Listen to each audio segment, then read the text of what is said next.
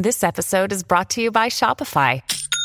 Forget the frustration of picking commerce platforms when you switch your business to Shopify, the global commerce platform that supercharges your selling wherever you sell. With Shopify, you'll harness the same intuitive features, trusted apps, and powerful analytics used by the world's leading brands. Sign up today for your $1 per month trial period at shopify.com/tech, all lowercase. That's shopify.com/tech.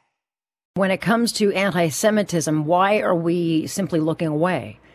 Because it is absolutely raging in this country, and it's being further fueled by the conflict in between Hamas and Israel. And we saw a spike in Jew hate during the 2014 conflict, but in 2021, it is much worse. Police are telling Jews to stay indoors in certain parts of Toronto for their safety. I think tells us where the hate is heading. And of course, it is further fueled by Hamas propaganda that is now reported as truth. Then it spreads across social media unchallenged or corrected. And, politicians can condemn the hate all they want, but that it has taken root in this country the way it has signals a much deeper issue. Shaya DeLuca is a retired member of the IDF, turned TV and media personality, but you are also part of a group called CAMERA and CAMERA on Campus. And CAMERA, for those of you who don't know, is the Committee for Accuracy and Media Reporting in America. And so it's a media watchdog that watches for accuracy in reporting. But the CAMERA on Campus is a branch of this for university students, whether they're Jewish or not, to get access to information on the issues or, talk to people. So it's good to have you, Shaya. Thank you so much for inviting me. When we look back to 2014, which is the most recent that we can compare to, what has changed and what are you seeing and hearing that is different here in this country? I think that, first of all, politicians are, in my opinion, not doing nearly enough to, guard, Jewish residents, Jewish citizens from anti-Semitism that's stemming from, something that's happening thousands of miles away. Today, I feel as though it's getting worse than it was in 2014. I think people are more brazen, more bold, certainly on social media. It's almost more comfortable. People seem to be more comfortable with, being anti-Semitic. I mean, I don't recall a time when you had Toronto police having to patrol Jewish neighborhoods. I mean, it is a holiday right now. But in recent days, they have had to patrol certain Jewish neighborhoods for safety reasons. And I don't recall, that happening unless you go back to, the time of the Christie Pitt riots. But is that a new thing? Well, that's definitely a new thing. I think, watching, being part of Jewish groups and Jewish advocacy groups, we see yesterday we were getting messages that there were helicopters flying over Thornhill and parts of the Promenade, which is a very Jewish area. We're seeing this insurgence of anti-Semitism, which of course anti-Semitism comes in waves. The Jewish people have seen this all of our, for all of our history. It comes, it goes, it rises, it falls.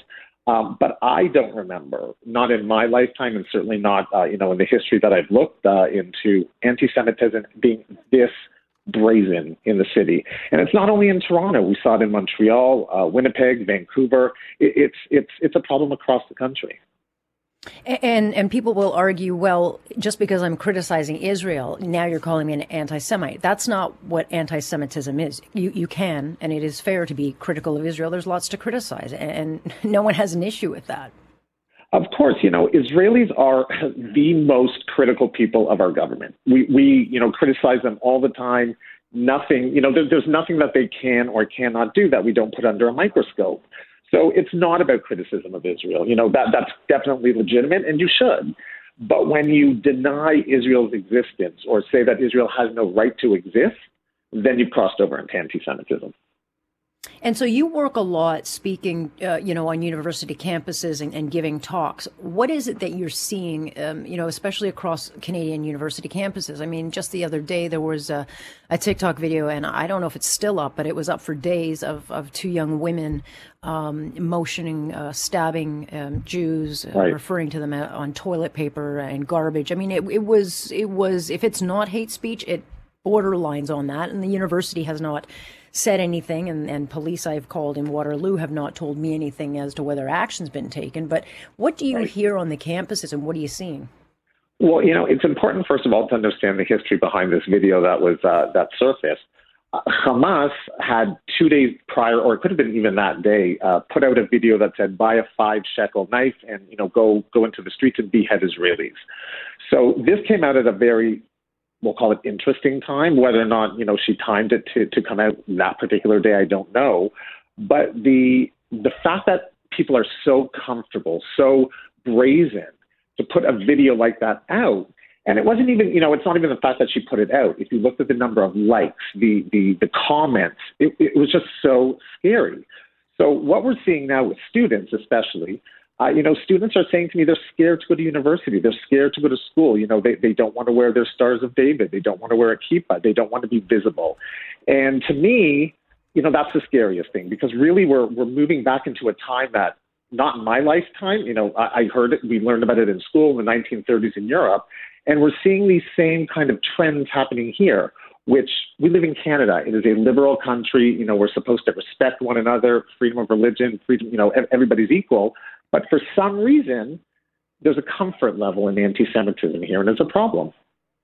Yeah, I don't know if Hamas has either upped its propaganda game or we have just become blind to it. It is a well-documented fact that they want to annihilate Jews and wipe Israel from the map. Their charter states it, and we know through history that Hamas, not Palestinians, but Hamas, they use the Palestinian people, women, children, schools, hospitals as targets, so that they can get Israeli, the army to bomb those targets and cause carnage. And it does. And those images are horrific. But have we become accepting of it? Social media just fueled this? Well, I think there are certain parts of the, society that are becoming very accepting of it. If you look at the U.S., the Squad, there's 4 congresswomen who are, they're not, strangers to anti-Semitic incidents. But they're very, in the last week, they've been very brazen about the fact that, they've excused what is happening to Israel and, are only supporting one side. So what are we saying? It's okay, if it happens to Israelis. We're seeing a lot of messages on social media saying, well, look at the casualties on one side versus the other. So what does that mean? More Israelis dead would make it better? Or is that what people are looking for? It's really disconcerting to see the comfort level that people have on social media for sure, but, in person too. On social media, people are behind keyboards, behind the screen. You don't really know who you're talking to. I've received death threats. I've received, I can't even begin to tell you. But in person, when we saw the marches and the protests against Israel, pro-Palestine, the violence, the threat, and this was across the world. This wasn't only here in Canada. In Montreal, rocks were being thrown at Jews. Here in Toronto, there was an old man, an elderly man who was beaten. There was a story of a young woman who posted a video that she was in a car with her friend and she was attacked. They tried to drag them out of the car. In Winnipeg, flags were being burned. It's across the country, and it is such a problem. But this conflict is not going to end anytime soon, I don't think. I hope it does. But the body count will certainly go up, and people here are going to continue to get angrier and more polarized. And both sides should absolutely have the right to protest. This is what a democratic nation is, affords us. But what do we need to see, in your view, as far as leadership to start, pushing back against this? I don't care if it's Islamophobia, Asian hate. I don't care what hate you're talking about, but it's either all or nothing. It can't be some are okay and some are not. I'm with you. I think that, we've seen, amazing social movements that have happened in the last couple of years. A couple of years back, we saw the Women's March. We see Black Lives Matter, the anti-Asian hate movement that's happening now. And all these things should be supported. But with those comes, of course, anti-Semitism.